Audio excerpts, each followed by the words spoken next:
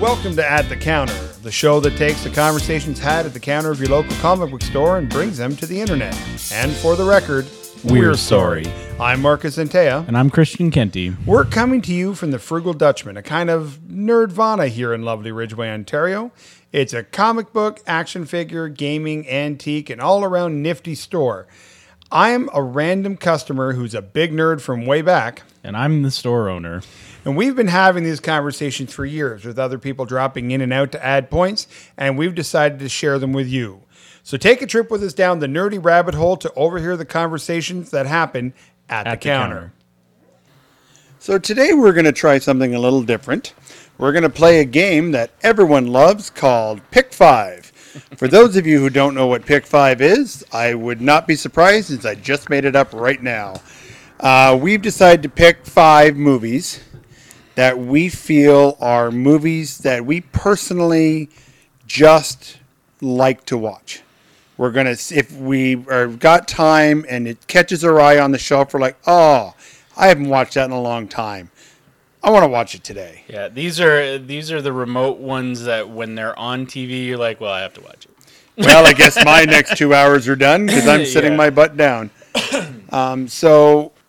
For me, most of these come down to things that I can watch, and that's kind of where I get most of my watch time is while I'm working, right? So things that I can watch without having to pay a ton of attention to either, right? Those two, for me, personally go hand in hand because those are the things that I'll watch all the time. And I'll still fully enjoy the film in front of me, but I'll be able to have been like either painting miniatures or building Lego or doing something else in the process. And my list are things that I've always loved.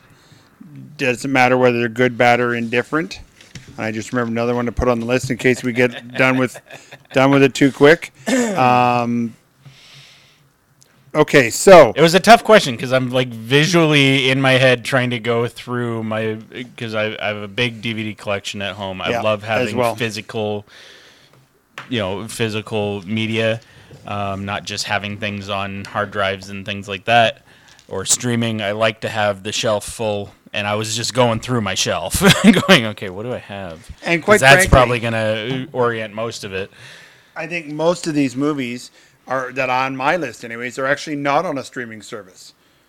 I would say they have to be rentals. Some of mine, a lot of mine probably are, but just again, the hard part is you've got a lot more, let's call it experience. I'm going to make a gesture and cover it with a sound effect. Does that tell you everything you need to hear? There's a bird flying around in here somewhere. He just did a flip. So yeah, I'm guessing my list and your list are not going to match at all. However, we're going to start off with 5. Yeah. And we'll see if any of them match. So I'll say, or you'll say a movie. Yep. I'll say a movie. We'll go back and forth. Again, these aren't tops in any ways. This isn't in any particular order, and there's probably things that could be on this list that we've just forgotten about. This was 2 minutes we spent writing. Yeah, this. we just the said first things that came to mind. What movies that are movies that you just love? They're not necessarily science fiction or nerdy. They're just movies that they catch you and they hold you. Obsession films. Obsession films. Love, yeah, right? just movies you love. Yeah. All right, so you go first. What's your what's on the top of the list in no particular order? In no particular order. The One by with Jet Li. Yeah, we talked about that. We talked about it last week. Yeah, a couple days ago, just off mic, and it is on stream. It's on Netflix right now, I think, and just came up on it. And to me, that's an integral introduction to how multiverse works, and that's how we were talking about it. So I just think it's ridiculous in the best way and easy to watch. Okay. Well, you know what old Jack Burton says right here on the Flying Pork Chop Express. He's looking at me like he's never known what I'm talking about here. Because my first movie is Big Trouble in Little China. And Christian has never seen it. I can see by the look on his face, and now I'm disgusted. Once movie I is now, watched it. we are now done. The podcast is over. Big Trouble in Little China, I've actually gotten to see in the theater because they had a revival of it when I lived in Toronto.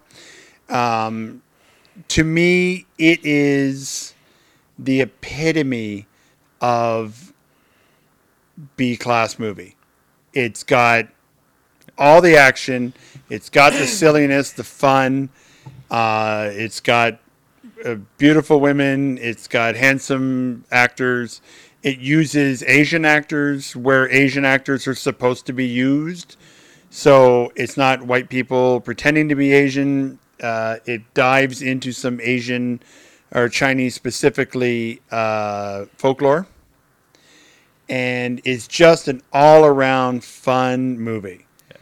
I remember seeing it once. I don't remember a ton of it. I probably should go back and watch it because it's a bigger deal than I give it credit for. It was before my obsessive film days, and I feel like for me, that was before I appreciated B movies. Probably, and you would probably to watch it again now. It would probably be well worth your time. Yeah, if you have not seen it, if you have any interest in kung fu style movies or that kind of thing, it is completely American, but it's all based on Chinese folklore, and it's got kung fu fighting, for lack of a better term. And it's got Kurt Russell. It's got Kurt Russell, who's just awesome. I mean, the ego on him. For those of you who don't get that joke, I'm not explaining. If you don't get the joke, it's on you. All right, what's your number 2? I, Robot, Will Smith. Okay.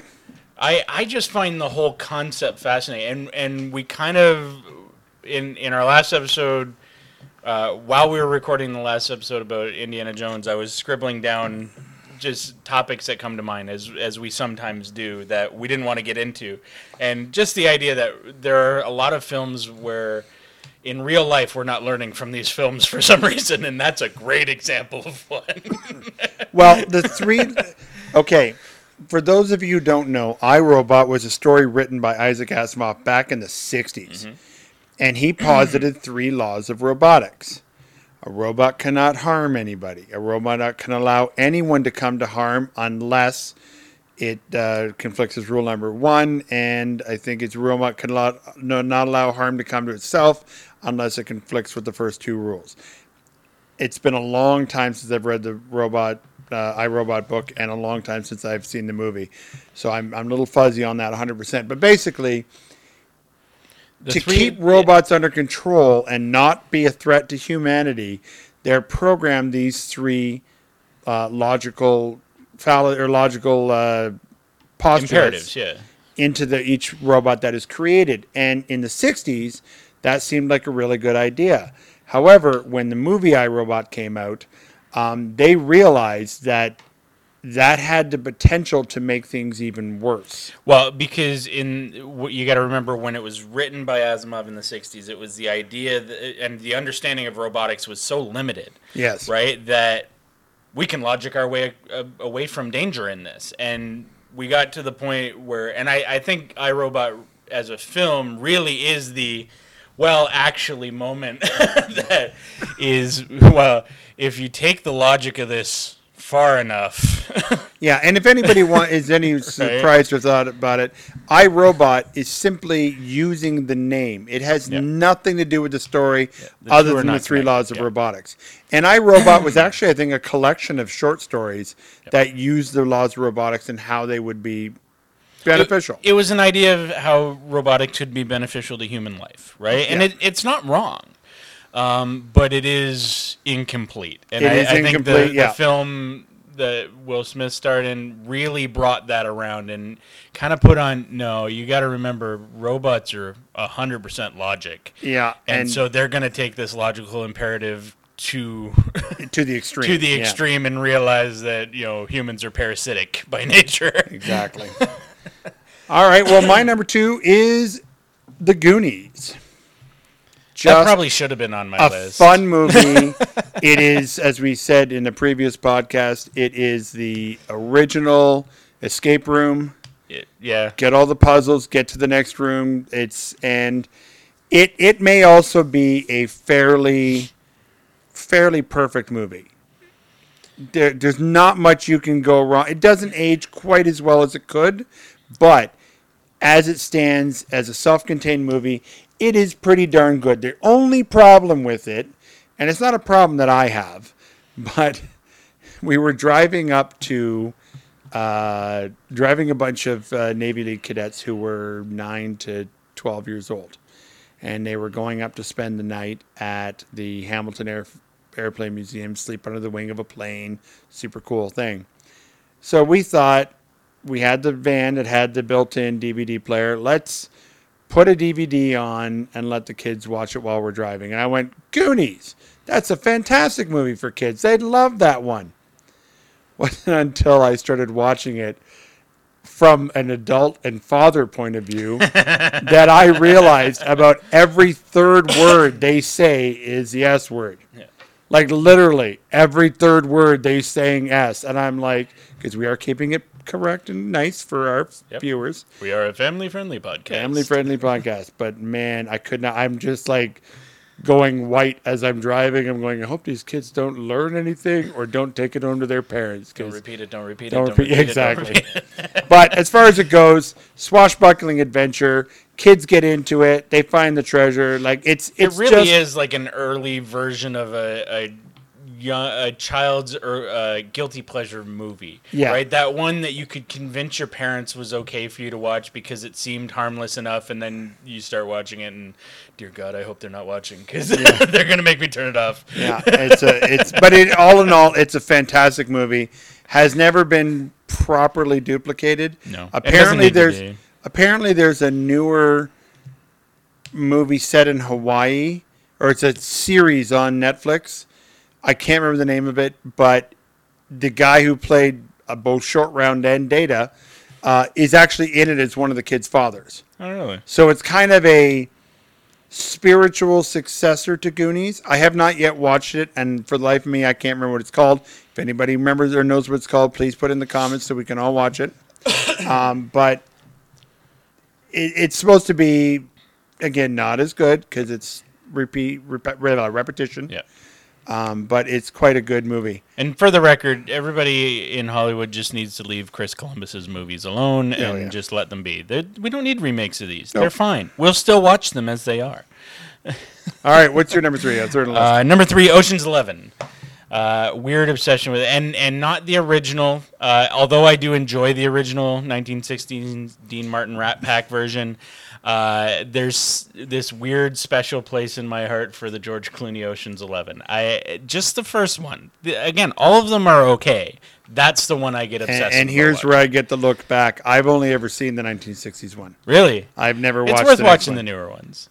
I actually read the book because it appeared somewhere in a box of books for the original Ocean's 11, and I loved the book. Yeah. So I kind of didn't want to ruin the original movie with the Clooney one, but I will. It won't ruin it for you because at least it didn't for me because I saw the original before I saw the Clooney, right?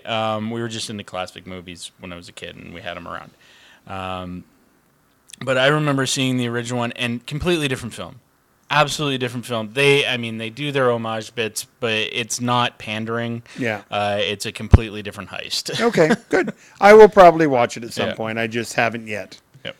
All right, my number 3, The Last Starfighter. Ooh. I love when I make them do that. That is a good movie. The Last Starfighter. If you don't know The Last Starfighter, I watched it in the theaters because I'm very old, as we've already established. This kid in a trailer park who's really going nowhere with his life, and his life is going to be trapped in this trailer park for the rest of it because, everyone needs him and he can't go away out of his small town. The only thing he does that he's really good at is plays this video game that is outside at the office of the trailer park called Starfighter. And at the beginning, you put in your quarter and it says, "Greetings, Starfighter. You've been recruited by the Star League to defend the frontier against Zur and the Kodan Armada." And he gets a high score and breaks the score of the game, essentially. He gets to the final battle and beats the game on a arcade machine. This is like Tron before Tron. No, it's not before Tron. It's after Tron. Nope, it's after Tron. But really? But it's not inside the movie. It's not inside the game. That's fair. He plays the video game and beats it. But by beating the video game, he has proven that he has the skills to be a starfighter. and gets recruited literally by the Star League to defend the frontier against Zerna Cardinal. Like the whole game is actually a test to see who can become a starfighter. And due to some shenanigans, ends up becoming the last one left alive, hence the title The Last Starfighter. For an 80s movie, the graphics still hold up. It was a lot of computerized graphics. There was a good story, an enjoyable aspect to it. I really enjoy the way the movie plays out, and I will sit and watch it if I ever see it come across. It's a good movie. Yeah. Again, All right. having only seen like twice, still a good movie. Really? Oh, I've seen it dozens of times. Again. Yeah. Yeah, okay, shut up. All right, what's your 4? Hitchhiker's Guide to the Galaxy. Which one? Movie. Oh, the movie. Okay. There's only one. Well, that's not true. There's a whole TV series from the BBC and all kinds of other stuff. Only one film. And it kind of bothers me as a purist because they kind of mess with the original story. But if you watch the movie on its own, it doesn't do bad things to the book. It just doesn't follow the book exactly. I have to fight my actually glasses Yeah. push feeling when I'm watching it, but it's again I'm getting better at delineating myself Yeah. from one to the other and enjoying things Book, as separate movie. entities. Book, right? movie. And so I just remember when it came out, I was super excited that it was a movie coming out that was about a book that I had actually read. Right. Because as excited as I got about Lord of the Rings when it came out, I had such a hard time getting through those books that I was excited about the movies, but it came with its own amount of stress involved. Like, And oh Hitchhiker's my Guide God. to the Galaxy is not a big book. No, it's not. It's It's light got- and it's fun and it's it's Silly. not a heavy read. It's silly and ridiculous, and so I think that's why I got more excited about it being as sci-fi headed as I was in my youth. Brain the size of a planet, know. and this is what they have me doing. Exactly, right? It was just the opportunity to see something that was done with star travel, with the sci-fi genre that was just funny and not as crude as Spaceballs. Okay, I'll give you that. Or not nearly as crude as Ice Pirates. Yeah, definitely, yeah. So, So that's my 4. all right. My 4 is going to be a bit of a left turn. I don't qualify it as science fiction per se. Okay. I'm going to go with Toys. Toys. Oh, he's never seen Toys. Toys is a Robin Williams movie. Yes. Oh, Toys, where he owns the toy. He- inherits a toy factory. He inherits a toy factory from his father, and his uncle Okay. starts to I'm create war toys because they've never done war toys because we have a history of whimsy here at Zevo Toys. You know, this is like unintentionally the story of Lego when you look at it, right? Kind of, yeah. If Lego were to have a hostile takeover of some sort, Well, this is what would have The happened. thing is, when did the uncle is a 5-star or 4-star general, Yeah. and his son is and Robin Williams' cousin is LL Cool J. Yep. And they play it dead straight. Like there's no great. discussion about it whatsoever. And Which, by the way, underappreciated actor is LL Cool J. underappreciated actor. Well, sorry, he was underappreciated until he hit NCIS. Fair and then enough, people yeah. went, "Oh, he's actually really good." But he's always been good. He's always been good, but he's very He underappreciated. was on Poseidon. He did Poseidon Adventure at one point. I too, think so, didn't he? yeah. And Poseidon itself is a rough genre of film that film's been made over and over and over again for no apparent reason. But he's one of the redeeming qualities in the version he's in. But Toys is an absurdist dream. It is strange, bizarre. It is just out of left field and absolutely magnificent. It is like, literally, it's an absurdist movie. There's nothing in here that makes any sense, except it all makes sense. It's just weird. But it has some amazing music. It's got a great moral. Along with Robin Williams and LL Cool J is Robin Wright Penn. And, what's her name? Joan Cusack is also in it. And it is just a wonderful, feel-good, fun movie. And you don't need a brain turned on to enjoy it. You can just have fun with it. So if you haven't seen it, I highly suggest you catch it. It is a Christmas movie, technically. Yep. So you can watch it in a month. Don't watch it now. Wait a month. You can watch it now. No, you It's can't. after Halloween. You're permitted. Actually, This is the rule we have in By our house. Friday. No Christmas until after Halloween. no, my rule in the house is no Christmas anything until the 12th of November. The 12th of November. All right. After Remembrance Day. Once right, Remembrance fair Day is done, then you can look towards Christmas. But See, I always focus that kind of thing on the decorator holidays. Remembrance Day isn't really a decorator holiday. right, but okay, we're And going if you're if you're listening in the States, Remembrance Day here in Canada is our version of Veterans Day. Just so you're aware. I don't know if we have that many listeners in the States or elsewhere. I think but we have one or two. perspective.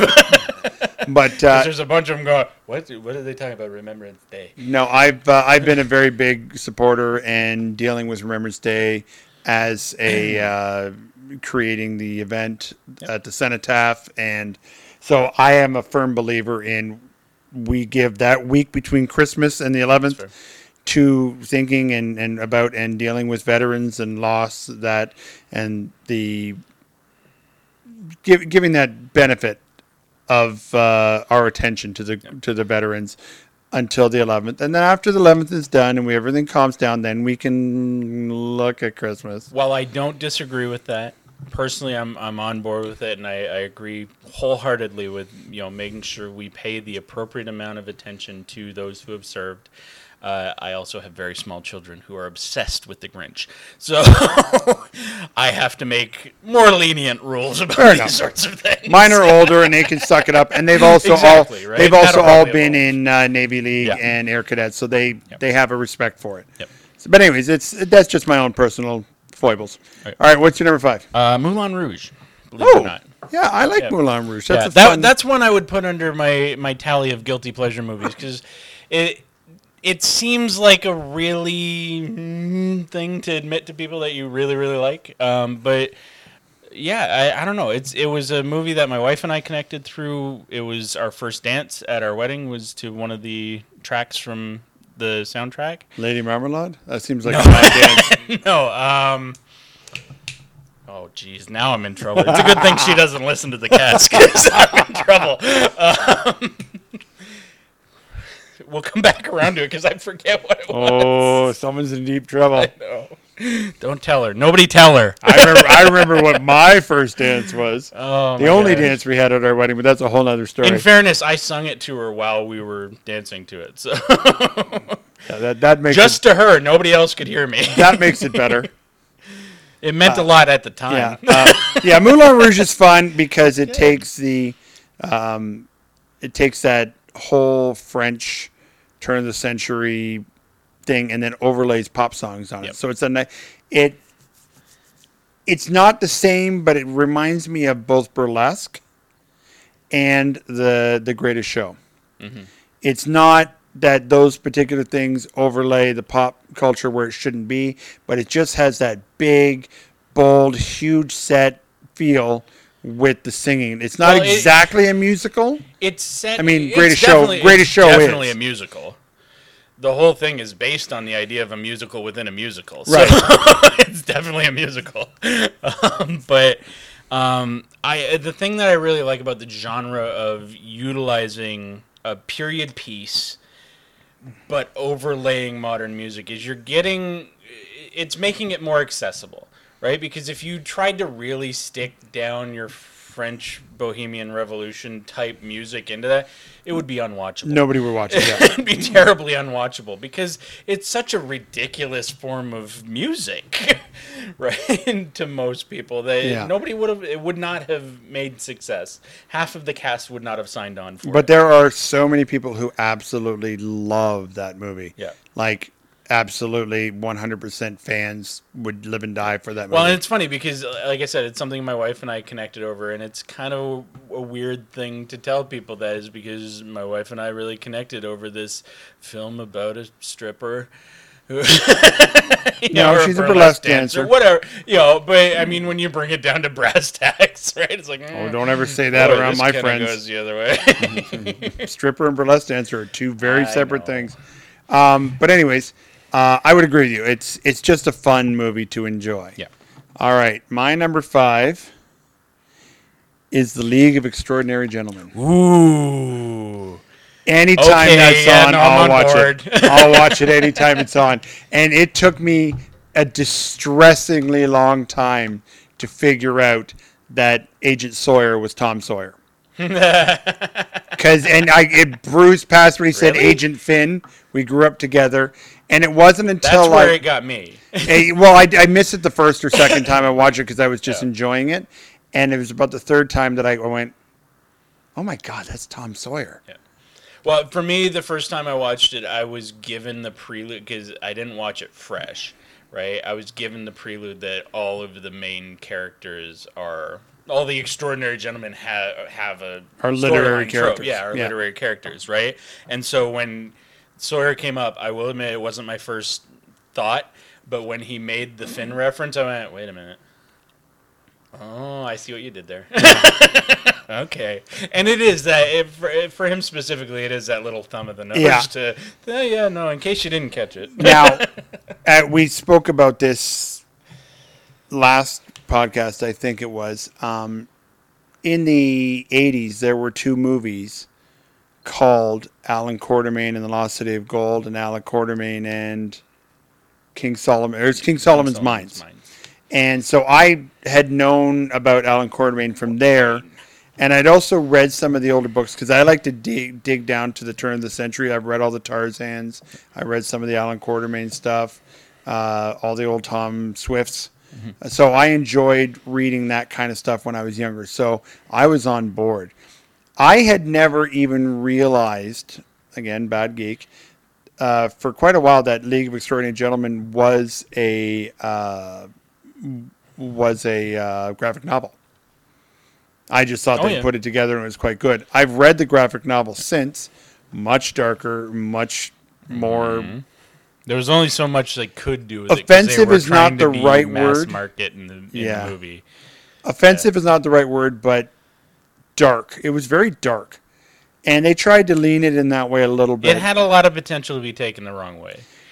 I don't know. Some of the things you weren't taking it the wrong way. It was just awful. No, that's what I'm saying. Is you're saying it's not offensive. It had a lot of potential for it to be offensive if you took it the wrong way. Okay, I'll give you that. If you took it out of context. Right.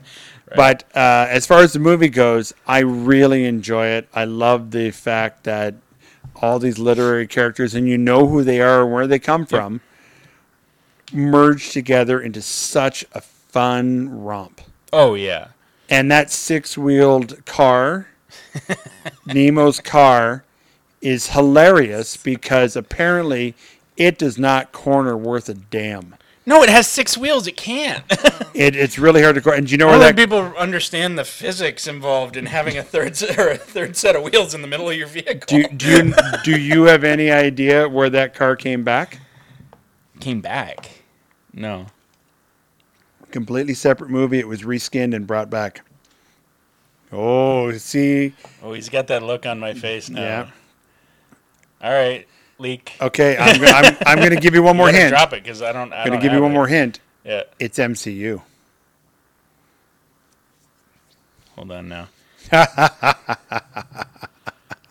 6-wheeled car in the MCU. Yep, and it's very prominent. Let's see how long this silence drags out. Silence is rough, right? I'll have to cut a bunch of the radio silence because this is going on way too long. It is the Red Skull's car that they jump in and go to catch the plane.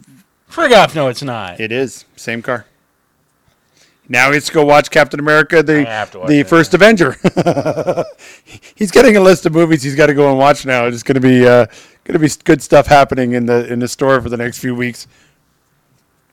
It's okay. We can pull it up on a clip later. I'll show you. Yeah, I'll have to. All right. Wow. We're at 28 minutes, so we're too long for one shot. So let's just keep going with a few more movies. We're going from pick 5 to pick 7. Pick 7 or 8, something like that. All right. I mean, like any good child, my 6 is hold on. obvious. We have yet to match, We have yet to match one. which is kind of funny. There's been a couple where we've had moments. Ooh. Oh, that's a good. We've had a lot of. Ooh, that's a good one. But Which we is have par for the yet course for us. to have the same movie on our list. So that's really interesting. So, as any good kid of any age, Yep. Willy Wonka, Which one? the original one. Okay, thank you. The right one. What's the matter with you? Although there is another one coming out now. Oh, There's supposed to be another no, one coming stop. Please don't. Actually, here's an interesting fact. Snowpiercer Okay. has been postulated to be of the Willy Wonka world.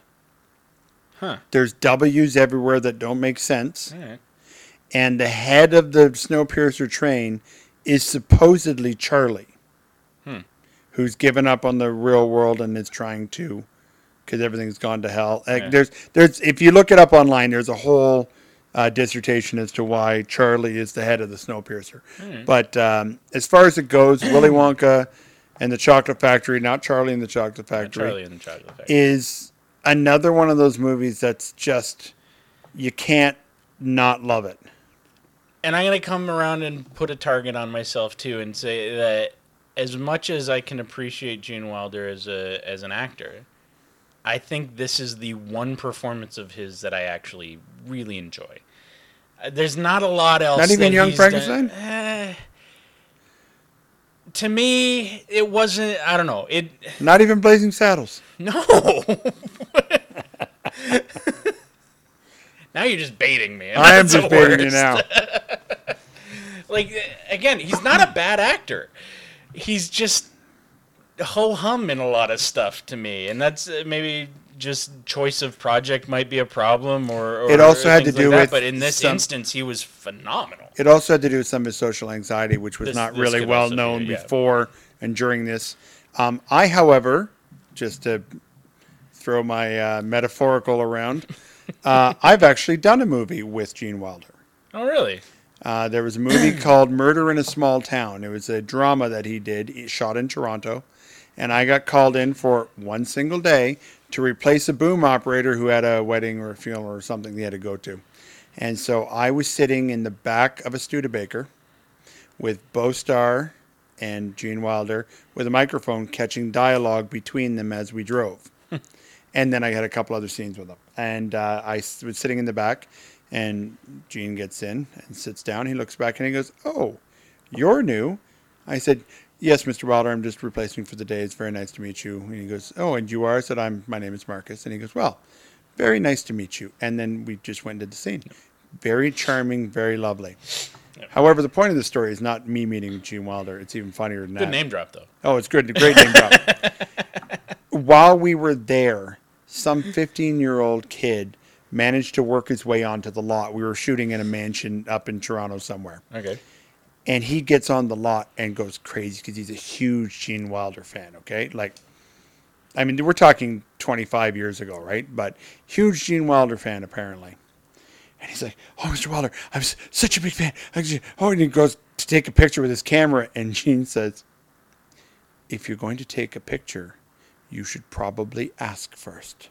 And he goes, oh, okay. And he starts looking around for someone to ask. And Gene goes, "You should probably ask me." And he goes, "Oh, all right, of course, I'm sorry. Can I take a photo of you, Mr. Wilder?" "Yes." He goes, "Okay, ham it up for the camera, Mr. Wilder." And he goes, "No." And they took a picture with the kid, and the kid was escorted off the lot. But it was just, ham it up. No. No.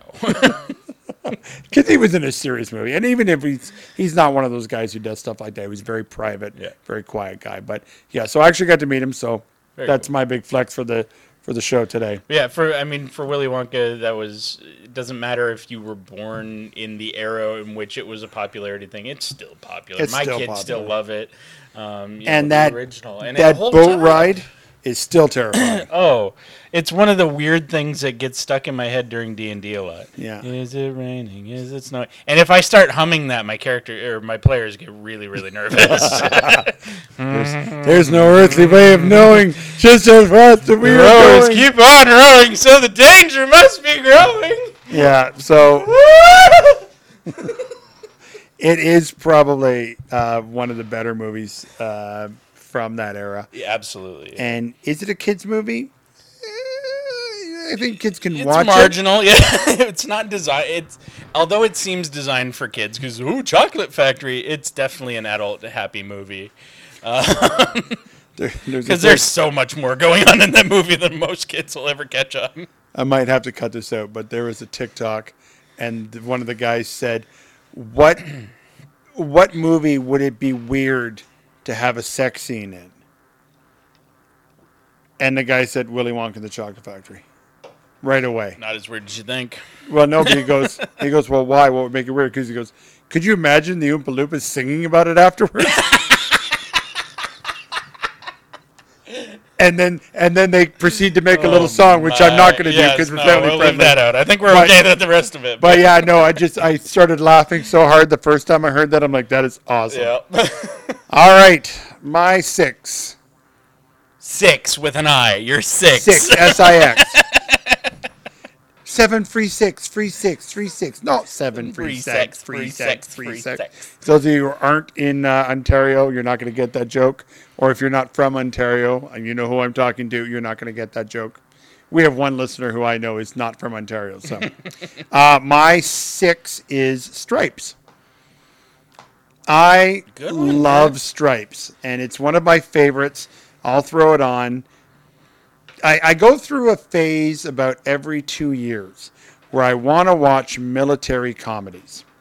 And there's about 4 of them or 5 of them that I'll just throw on and let them go. And I just enjoy the hell of them.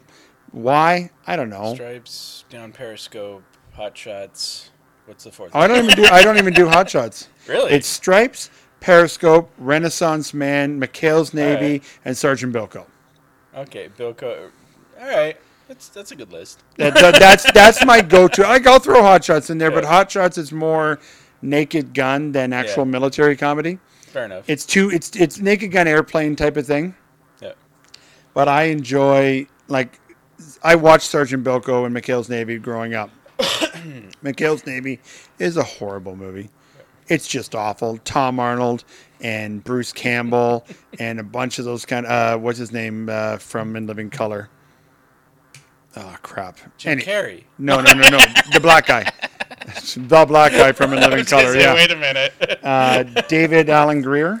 Yes, Okay, David Alan Grier. And, also the guy from Quantum Leap, with the cigar. Al. Dean Stockwell. Dean Stockwell. And Grace from Will and Grace, whatever her name is. Oh, yeah. I'm blanking on it as well. But and even Ernest Borgnine is in it, which is amazing because he was McHale. Yep. So it was a lot of fun, and there's enough nods to the old. There was a bunch of the new. And Tim Curry's in it. He's the bad guy. And Tim Curry is a bad guy is never a bad movie. He chews the scenery so well, and he goes way over the top on that one. But that's not the movie I'm talking about. I'm talking about Stripes, and Stripes is sort of one of the original military comedies from the 70s that had gritty and silly at the same time. Yeah. Military comedies were not new. No. Hope did them. Abbott Costello did them. Hell, even Charlton Heston did one. Yep. Charlton Heston did one called the Private Army of Major Benson. The Private Army of Major Benson, I think it's called. Okay. Anyways, I picked it up on a DVD from Walmart that had 8 war comedies on it, so I watched it. Was not aware until just before I found it. Major Payne is actually a remake of the Private War of Major Benson. Okay. So Major Payne was actually a remake with a 90s twist of that movie. Some of the details are the same, the names are the same, Benson Payne, blah, blah, blah. It's fun. Yeah. But anyways, Stripes for me is really fun, and it was funny because it came on Netflix a little while ago, and my friend had never watched it, so I threw it on. Really? Oh my gosh. And I threw it on, and we're watching it, and I'm like, have I ever watched this movie? Because I don't remember this part at all. And apparently it was a special edition that had 5 or 6 minutes of extra footage and filled in some holes, things that didn't make sense that had been cut. I'm like, I got to watch it first again. That's awesome. So Stripes Isn't that is a great experience? I love when it. You see a movie you've watched 1,000 times for and the all of a first sudden time there's again. a Yeah. new scene or two, and you're like, It just totally changes your perspective. it's right? amazing. So Stripes is my 6. Stripes would fall on the list of movies my wife would never watch with me. She's a little more particular about what she'll watch. I'm a little more open-minded about viewing. I'll watch anything. My original 7 was also Down Periscope, which falls into the same category. Yeah. Kelsey Grammer and a whack of other people. It's just a fun little movie. I don't think Kelsey Grammer gets enough credit for being a comedic actor. He does Because he's known for Frasier, which is a comedic role, but he's always but he's a straight man, right? In the comedic role, and so he's he's situational and things like that. And but then he's in the he's- not the replacements, the Stallone movies, not the Untouchables, oh, gosh, I have no idea what you're talking about. the ones that it's all the old army guys, Stallone and Expendables. Expendables. Thank Oh, you. okay, yeah. He pops in the Expendables 3, I think. Yeah. And he does a great job there, just as a I honestly grizzled. haven't seen them. Oh no! No. Wow. I don't know. It as a major film, it didn't appeal massively to me, and then it got put on the list of I'll get around to those eventually. I just haven't gotten around to them. Nothing against the idea of it. They're just me. right? Shoot 'em up fun. They're like the one. Right. You don't have to pay a lot of attention. They're just fun. Just as an aside, They'll be on my list because we hit the Kelsey Grammer thing. Yeah. I'm also going to say if you haven't found it, and it's really hard to find, there's a movie called The Pentagon War. Oh, I haven't watched. And it's Kelsey Grammer and Carrie Elways and John. Oh crap! From Scrubs, Dr. Cox, John. Jeez. We really do need a fact checker. We need a fact checker. Anyways, John McGinty. If you're interested in working for free, Yeah, just like us. we need a fact checker. John McGinley. Okay. John McGinley. And it's about the Bradley fighting vehicle. And it was supposed to be a troop transport that just zipped in and zipped out. And then Pentagon says, well, I want this and I want that. And how it just went from a decent little idea to just a money pit atrocity. Yeah.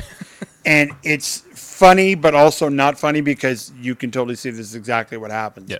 It's been amped up a little bit, but not horribly so. Yeah. So anyways, that's good. just for that. All right. My 7, You're 7. Galaxy Quest. Okay, yep. All right. It falls deeply under movies I really don't need to pay attention to, and I can play in my head at leisure just because it's so weirdly ridiculous. It is the best Star Trek movie. Absolutely. So we do have an upcoming podcast in the next few months, probably 6 months from now, by the time I get through them all again, where we will talk about what the best Trek movie is. We're just going to pull this right out of there for now and put it on this list instead. Yeah, well, we already know the answer, so.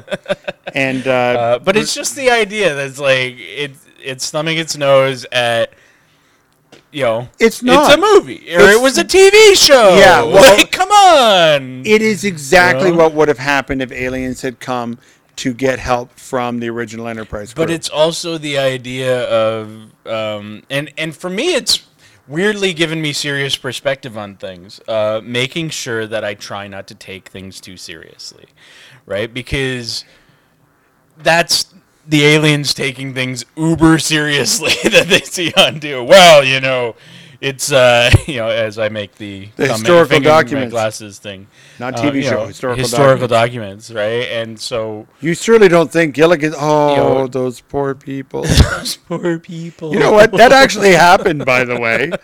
Did you know that when Gilligan's Island first hit the airwaves, the Coast Guard would get dozens of letters a week going, why can you not go rescue those poor people? Not even kidding. It's not even a joke. They were literally going, we're getting video or film from it. Why can't you find them? They've got to be getting the film from somewhere. Yeah. I don't know how people didn't understand what TV was, although it was just at the beginning of TV. So I guess In fairness, those people are still around. fair point. They're. No, I'm going to stop before we get political. There's medication for that now, but Yeah, but they won't take it. Anyways, they tend to wear foil hats. And yeah, things Galaxy like Quest. And so, have you put it on yet? What? Since learning about the sound, about the language track. No. Those of you who didn't hear the previous, I haven't had it on since we talked about it. Yeah. there is a Thermian language track on, like a Thermian dub on the DVD. One of the special features on the DVD, you can watch the film in Thermian. Where it's, Can't do that your without coughing. Thermian is better than mine. I can't do it without coughing though. I do 'Cause- a lot of voices better than you do, but your Thermian is far significantly It's better because than mine. it's the trick is Thermian is on the intake. It is. It's not out. It's not. It's all inside. Anyways, so yeah, Galaxy Quest is a hell of a one. I'll watch it anytime it comes on. You're absolutely correct. And it's funny because on the face of it, when it first came out, you wanted to hate it because it was making fun of Star Trek, and you're like, Yeah, "Ugh." and And then you watch it, and you're like, oh, this is great. then you realize it's not actually making fun of Star Trek. It is a love letter It is. to Star Trek, and it actually does nothing to hurt the look of Star Trek at all. And it actually pokes fun, but lovingly, like in certain parts. For instance, Sigourney Weaver had a whole bunch of great moments in there, in that, like where she's like, "Oh, the little alien, he's hurt, he's so cute." And Guy pulls her back and goes, "What is wrong with you? You've never watched the show?" Or when she says, "Computer, when?" He goes, "Computer, well, how long until this happens?" He goes, "Why do you keep asking?" He goes, "I only have one stop on this stupid ship, and I'm going to do it." Okay, all right. So the poor Wesley character who's got to relearn to fly the ship from his actions. So we've got one more. All right, so you're number 7. My number 7 is a deep science fiction dive. Oh boy, No, it's not Plan 9 from Outer Space. it Although- better not be. No, my absolute will watch it anytime it comes on or I feel like putting it on is Buckaroo Banzai Adventures Across the 8th Dimension or 5th Dimension. It is I such can't a even bad watch movie. it. That's the worst. It is part. such a bad movie, and I love it so much. I have a blanket that I've sewn patches on that I've received over the years from scouting, from going to NASA. I have like NASA patches of all kinds. I have, and it used to ride on my jean jacket, a Buckaroo Banzai Blue Blazers or blue. Oh no, blue blazer patch? No, blue. Oh crud! Now I'm gonna have to look it up. Now it's gonna bother me. See, I'm not even gonna be able to help No. because I find it such an unwatchable. that I can't It's even- so good. It's like 10 minutes and I can't. And not for the reason of there's just too much. It's just there's. Oh, it was the 8th Dimension. I was right the first time. Damn it. There's a certain amount of films, and maybe that's another episode too. There's a certain amount of films that I'll sit there and I can't watch them because the whole time I'll get a crick in my neck from going, no. And I was No, also back correct and about forth it with being the Blue Blazers, too. See? I say things and I second guess myself, and I'm always right. I don't know why I second guess myself, he said, rolling his eyes to the ceiling. I just love it because it is, again, so absurd and so fun. John Lithgow absolutely chews the furniture, literally in this movie. He goes so far off the rails that you can't even see the train tracks anymore. Yeah.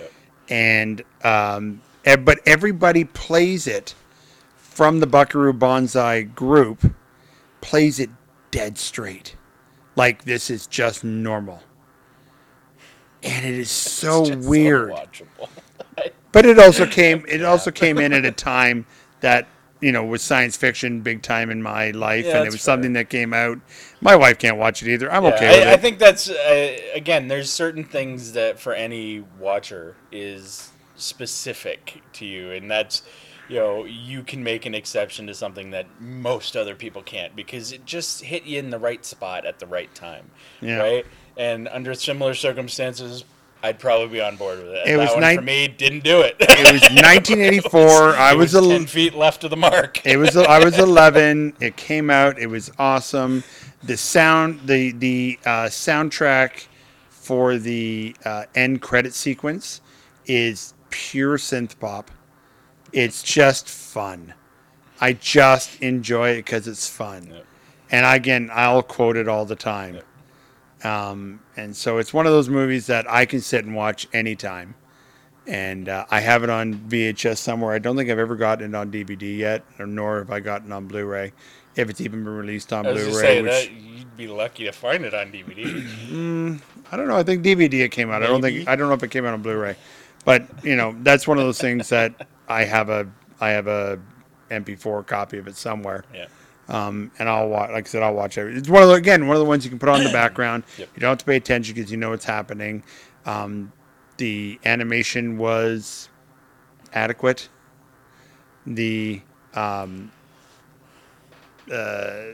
makeup was good in a bad way. And again, you get far deeper of an appreciation for this. you than I get ever Peter thought. Sellers. You get we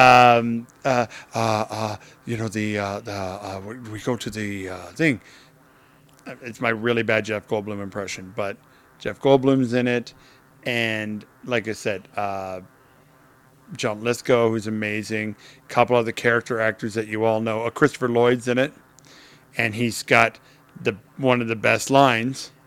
And he goes, "You can't dump that here. That's toxic waste." And he just goes, "Not my planet, monkey boy."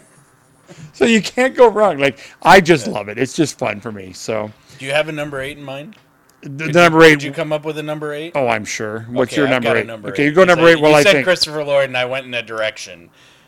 What's the direction? Back to the Future. No, No, really? no, we're outside of major genre. Oh, right. Outside of Major. I'm following the rules. Christopher Lloyd outside I don't know if you'll get this. Adam's You'll Family. know when I say it. Adam's Family. No, Okay, go. no, I still would consider Addams Family major franchise. Okay, I'll. They're let still that fly. remaking stuff. I'll let it fly. Okay, I'll give you that. Okay, I'm just trying to think of what else other weird things Christopher Lloyd's been in. Clue. Okay, yeah, no, Clue's definitely Clue on that is list. definitely on that list for me. That when it comes on, and it's so much on that list for me that I don't have a copy of it. I don't even know where to stream it. I think I found it on Tubi a little while ago and put it on just because it was something that came across. It was like, heck, if I'll ever find it again, I have to watch it now. Clue. But whenever it's on, I'm compelled because it was one of the first movies I remember seeing where I thought it was a super serious movie Right. when it first came out, or when I first saw it. Maybe it's when I first viewed it. I don't remember exactly when it came out. But I thought it was like this super serious movie, and then when I watched it the second time when I was a little older, I went, this is a comedy. Wait a minute. Well, the thing about Clue is Clue was an abject failure. Oh, absolutely. In the theaters, it bombed because Clue is the reason we have straight to video. no, it's not that. The reason Clue bombed was because there were 3 different endings, and they were all playing in different theaters. And it was like, it seemed too much like a cash grab. I got to watch the same movie 3 times to get 3 different endings. So when it was going to come out on video, they said just put all 3 endings at the end. And all of a sudden, it became a cult classic. And this is another example of a great performance by Tim Curry as well, as the butler. And just the candid idea that, well, of course we have to do the ending where the butler did it because it's a murder mystery and the butler always did it. It's actually really funny. The Clue VCR game. Yeah. The guy who guided you through and said, "Okay, now press pause and just do another answer card." Okay. His name was Did It. He is the butler. Did it. Just a fun little side. The more you know. Yeah, the more you know. Boom. So yeah, no, I'll watch Clue too. I love that movie. It's absolutely, but again, it's one of those that in making the list didn't even come to mind. And when you said Christopher Lloyd and we've talked about Tim Curry, those two things clicked together in my brain and went, "Whoa, we missed something." Well, not only Christopher Lloyd, but Madeline Kahn. Madeline Kahn, yeah. And what the guy who played Colonel Mustard, who I'm blanking on his name, but he was big in the 80s. He was big in the 80s. He was the dad character in the 80s. And Leslie,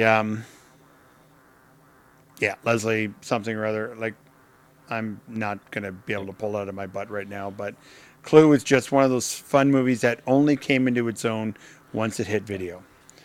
And is a huge cult movie. Like because it gave you the satisfaction of the three endings, and it did it in a way that it was like, really? Or maybe this happened. Yeah. This could have happened. Here's what really happened. Oh, and Michael McKean.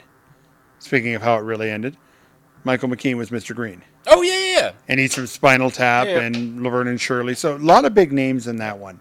And by speaking about that, I got my number 8. All right, your number 8. And my number 8 is a very little known movie, crazy movie called Noises Off.